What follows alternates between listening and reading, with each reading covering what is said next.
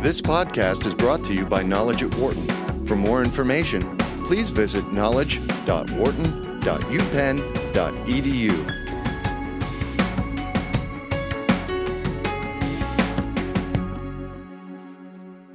It's been a busy last couple of weeks in the auto industry. We have the ongoing issues with Tesla this week, which may or may not include an investigation by the Securities and Exchange Commission about failing to let investors know of a deadly crash.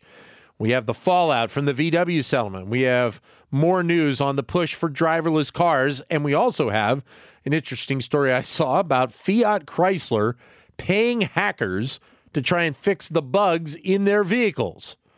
Wharton Management Professor John Paul McDuffie joins us. He's the director of the program on vehicle and mobility innovation at Wharton's Mack Institute.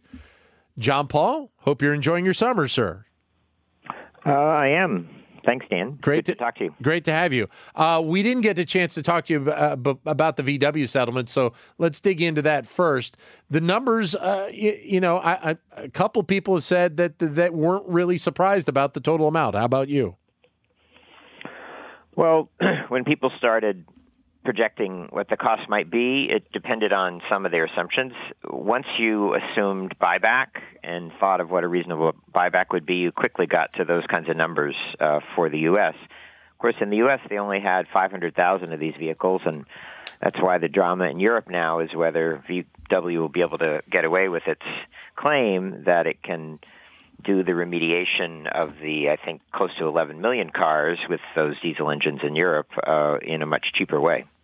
The ongoing possibility of civil suits by people here in the United States, how great of a possibility is that?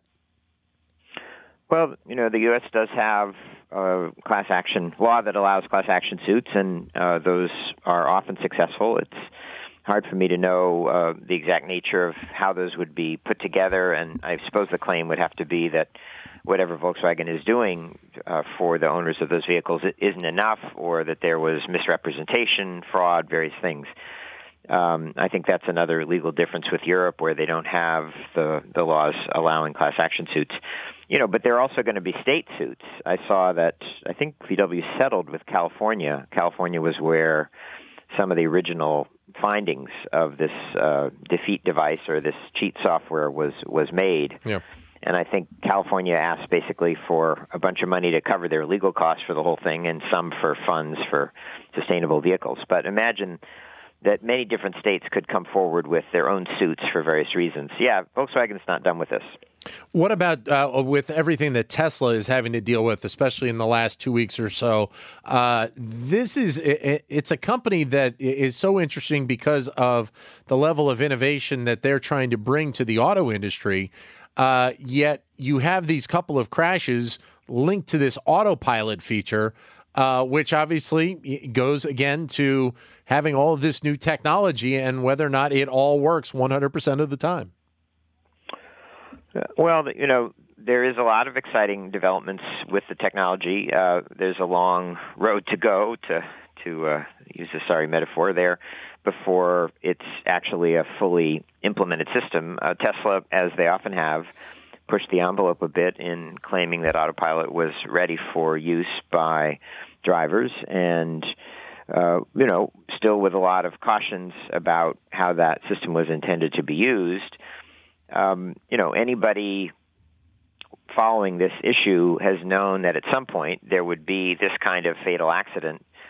And the question has been, would one or more fatal accidents be what people call a Hindenburg moment for historians of transportation? When the Hindenburg, the Zeppelin blew up, that pretty much ended the prospects for Zeppelin as a new form of transportation. I think probably the difference is that we all know that cars kill people, and cars driven by humans kill about 30,000 people a year in the U.S. So in a way, the cost-benefit or even the kind of public health argument here is going to be, can these new technologies do better than human drivers? And there's a lot of reason to think yes. So, what will the public and regulatory tolerance for deaths as this technology is improved and rolled out be? John Paul McDuffie joins us from the Wharton School, management professor, director of the program on vehicle and mobility innovation. Your comments are welcome at 844-WHARTON, 844-942-7866 is the number to give us a call. The interesting thing about Tesla is that Elon Musk has this vision, and I heard the comment earlier today on a TV show this morning that said, he truly is an entrepreneur, and he has this vision, and he's not going to deviate from that vision. And that's an interesting statement in terms of maybe getting to know Elon Musk a little bit more than probably a lot of people really don't know him at this point. Well, that's right, and he has been pretty consistent in that regard. So releasing this autopilot feature a lot earlier than other manufacturers would. He's already said that they will not withdraw it, given even with these recent crashes. He intends for them to redouble their education efforts. He points out that they do warn drivers you can't keep your hands off the wheel for more than a moment or two. You have to check in regularly. And, I think a view from Silicon Valley and a software-driven view is that the way software gets better is that you test it and you find bugs and you fix the bugs. Leaving aside to the extent you can the loss of human life in this case, a sort of a view of how software improves would say, well, you're going to have bigger failings and smaller failings, but finding them is the key, so you can fix them. I guess the part of this that's going to be the focal point is the crash, as you mentioned, down in Florida, where the top of the car, I guess, was sheared off going underneath a tractor trailer. And the fact that I guess a couple of the accounts say that the car, after it went under the tractor trailer, was still at a high rate of speed. And I guess the focus will be on disengaging the autopilot and how that is done and where the failure was in that case? Yes, well, the National Highway Transportation Safety Administration, NHTSA, has sent a request to Tesla for detailed information about how autopilot works. And the two big questions for the Florida accident were, why was the truck not detected? Yeah. And then even once the erroneous, failure to brake for the truck occurred, why did the car continue with full accelerator until it crashed into something, as opposed to noticing that the roof had been ripped off? Both of those do seem like pretty big flaws in the software, and Tesla has said they'll cooperate fully with this investigation. It's an interesting issue about how regulation will proceed here. There hasn't been any regulation around the issue of self-driving cars, which has permitted a lot of this early experimentation, which I think has been good. Various states have passed laws, most of which have been to say, we're going to allow this until we understand it better. And but you also hear from manufacturers that we need some guidelines that are the same from state to state. So there's, in a sense, request for consistent federal guidelines in the U.S. to make it easier for manufacturers to develop things. So this tension between innovation by each company and standardization for both to help manufacturers who have to prepare products for all 50 states, but also to ensure public safety and ensure understanding.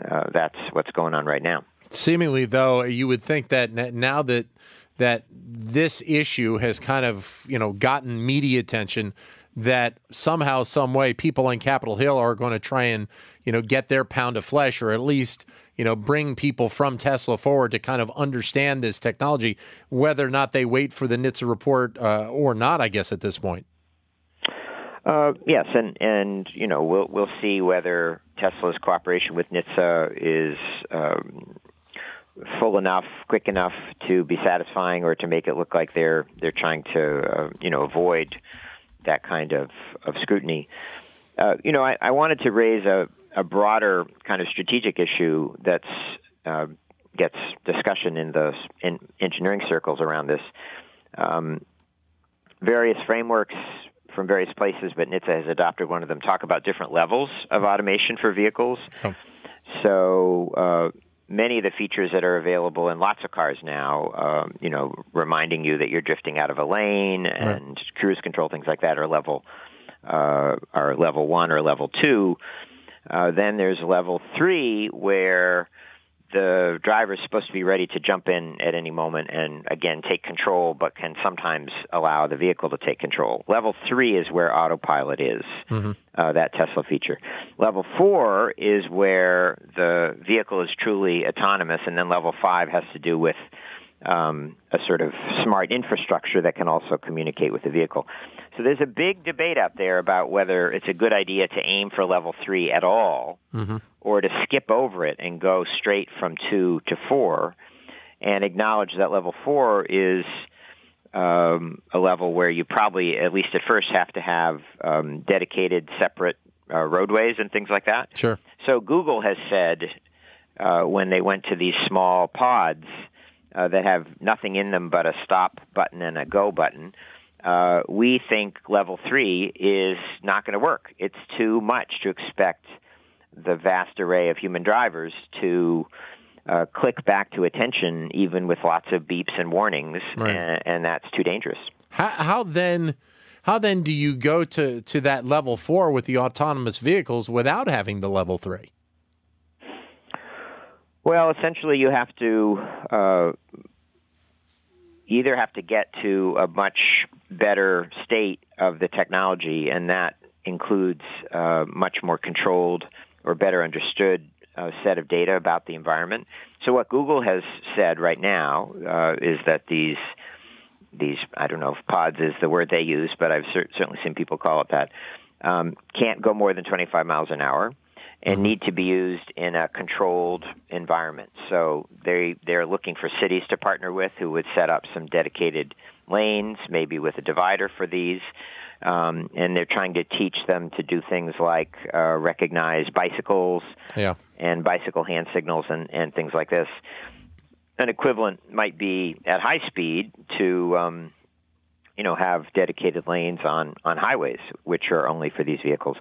There's obviously going to be a massive period when technology is diffusing, and there's some vehicles that have the latest and some vehicles that don't have any of it. And Google's preference and Tesla's preference so far has been make the prime vehicle smart enough to take care of everything else. But the real safety comes perhaps at a point that vehicles can communicate with each other, all vehicles can, or even with roadways, that there's kind of smart infrastructure, vehicle-to-infrastructure, they call that, as well as vehicle-to-vehicle communication to supplement what the single vehicle can pick up on its own. I happen to see the story you mentioned about Google and the driverless car now they're testing about being able to recognize cyclists and recognize the hand motions by cyclists. Delve into that a bit more, because I find it interesting that, obviously we have sensors that warn us already on cars if you're backing up and you're getting close to another car. How are they recognizing hand motions from somebody that's riding a bike on the street? Yeah, I'm curious to learn a little bit more about exactly what type of sensing technology they're using. Part of what interested me from the same story was the learning feature, which of course is an artificial intelligence feature that if a car is following a single cyclist, it's actually trying to figure out what that cyclist is using as hand signals. That if you're behind that person for, a few blocks, you get better and better at knowing what they do to mean right turn, left turn, something like this.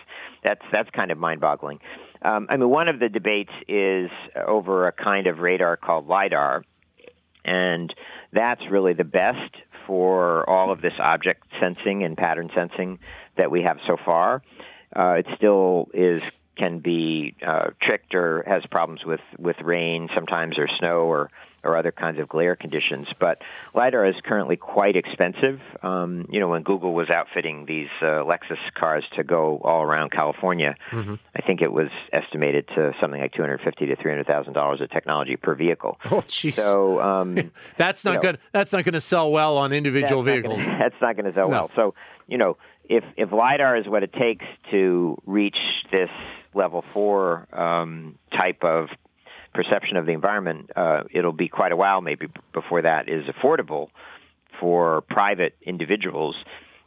Some of these are reasons why people think that the early adopters, as the technology advances, may be companies that are transportation intermediaries or can do a fleet kind of approach. So everything from an Uber or a Lyft could be an early adopter to, commercial trucking, where they have perhaps incentive to make the large capital investment in the equipment if it gets them a lot of savings in terms of safety and aerodynamics and the like. It would seemingly also be an area where you could, if the testing of the technology ends up continuing to be pretty good, that maybe you would even see more VC money coming into these types of projects, especially if they're smaller ones, maybe not necessarily the Googles of the world.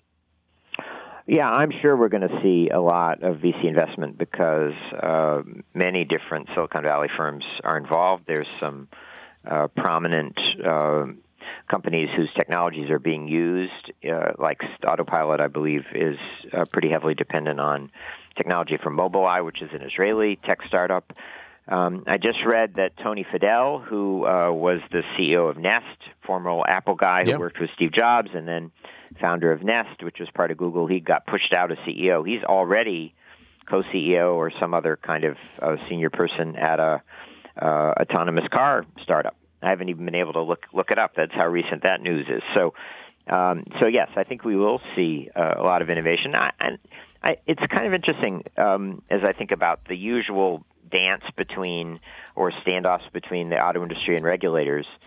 Auto companies have been very resistant to safety technology over the years, going back to seatbelts and then to airbags, and have only reluctantly complied also with things, Clean Air Act kinds of things, and right up to Volkswagen in the present.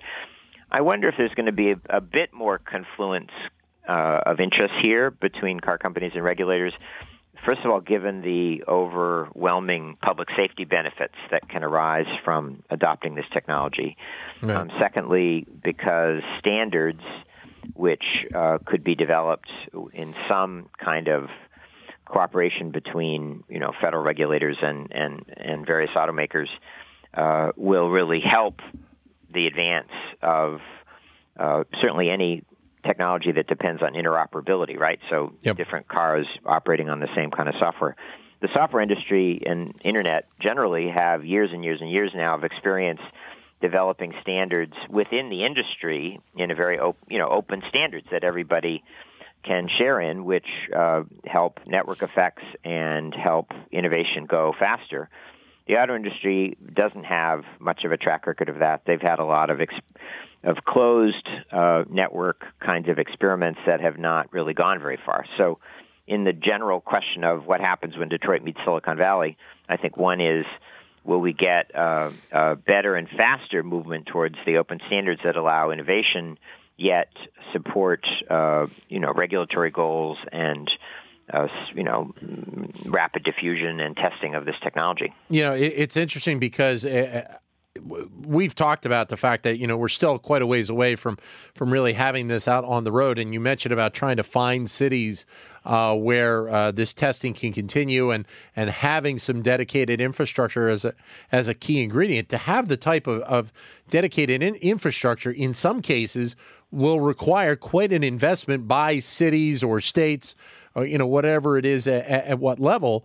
And as we very well know, the problems with infrastructure and funding infrastructure are very well documented in a lot of cities and states. State of New Jersey, talking about upping the gas tax so that they can have a replenishment of the highway trust fund in that state. So there's still a lot of infrastructure issues that have to be dealt with here.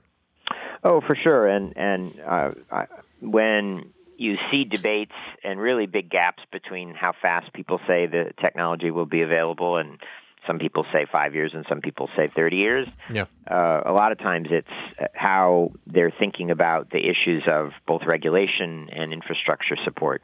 I mean, yes, if we can't have the political consensus to fix bridges that are crumbling and unsafe highways and things like that, how are we going to raise the massive amounts of funds to have dedicated infrastructure? So I think, all of these level 5, back to that terminology, is probably where you need the most smart infrastructure. Yeah. Maybe we'll never get to smart infrastructure. Maybe what we'll get to eventually is a pretty good standard vehicle-to-vehicle system of communication. And over time, as old cars are retired and new ones are sold, they'll all be equipped with these transponders. They'll all be using the same way of communicating with each other. That'll make the whole system safer. They also talk about 3D mapping, mapping with by the kinds of mapping companies we now know do navigation at a level of detail that's vastly greater than what we have now, that actually can pick up precise locations of street signs, of stoplights, notices places that the breakdown lanes get smaller, or can pick up patterns where people regularly go into the breakdown lane, to get around traffic. Right. All of the combination of physical idiosyncrasies with usage idiosyncrasies that would let you truly make the software smart about how to guide a given car through a given route. There's 3D mapping for, some places, and Google was bringing that in to help them test their vehicles in California. But that's another big investment to get there. It's not the same kind of investment as, building dedicated highways and hardwiring in communications infrastructure. I wanted to touch on a story that I saw yesterday about Fiat Chrysler paying hackers to try and find bugs in the technologies in their system. Yeah. And I guess this is a more common thing than I thought, because I was taken aback by it. I was like, really? Wow. And they're paying them a decent amount of money to kind of break down their cars and see if there are problems there. Yeah, I think it's become pretty common in the software world to pay hackers to professional hackers for good, to find weaknesses in your system. And there are firms now that do this, as opposed to, I think there's also still a way to recruit these folks more in a more open source kind of way. Chrysler made headlines when Wired Magazine ran a feature showing how couple of these professional hackers had figured out how to get in and control Jeep Cherokee's software. Yeah. Through some flaw in their some feature that Sprint provided to allow internet and other kind of connectivity to the car, and it's quite chilling reading. Actually, this Wired reporter is in the car driving down a highway, and somewhere these two engineers tell it to change lanes, put on the brake unexpectedly, and then at a certain point they actually turn off the engine on the guy. And, it's all terrifying, of course, to have this happen. And he knew that they were going to somehow be manipulating his ride. Imagine that happening if you had no idea. So right. It's one of these new areas where the auto companies, it's why they've always wanted to have completely closed systems for any software they do. There's just no way into it. Secondly, it's the reason that there have to be really strong firewalls between whatever software allows connectivity to the outside world for getting your email and the like, and whatever controls the brakes, the steering, all the control features. But because the car companies don't have the same expertise in software, they need all the help they can get to make it hack-proof. A final couple of moments with John Paul McDuffie of the Wharton School. The recent moves by automakers to get involved with Lyft and Uber and the leasing of cars. I don't think it's a surprise that a company like GM or one of the other automakers would want to get into this space. How do you see that all playing out in the next couple of years? Yeah, it's an interesting move to see these investments. The first characterization usually here is that it's a hedge, so GM is expecting maybe the sales of cars are going to go down because more people are going to decide they don't need to own a car. They can just use Uber or Lyft, so why not invest in Lyft to get some of the upside? The short-term play, though, as you say, which is very sensible, is that you have all these drivers that Lyft and Uber are trying to invite into being contract drivers. They do want them to have new cars, clean cars, safe cars. So Uber has already been helping people find their way to good deals for purchases. And I think Lyft and GM want to do sort of almost a rental car thing. So if you want to drive a couple hours for Lyft and you don't want to use your own car, you don't have a car, you could go to a place, rent a GM vehicle, and do your Lyft shift and then drop it off. So that's, I think, also sensible because in terms of everybody looking at $500 million being spent on this, that looks like a short-term payoff for all the excess vehicles that GM produces that they might usually sell to rental car companies. So, but I also think there's definitely a strong component of work with your future competitor so you understand the exact nature of the threat. Great to have you again on the show, John Paul. We will see you on campus here in the near future. Okay, my pleasure. Thanks, Dan. Thanks. For more business news and analysis from Knowledge at Wharton, please visit knowledge.wharton.upenn.edu.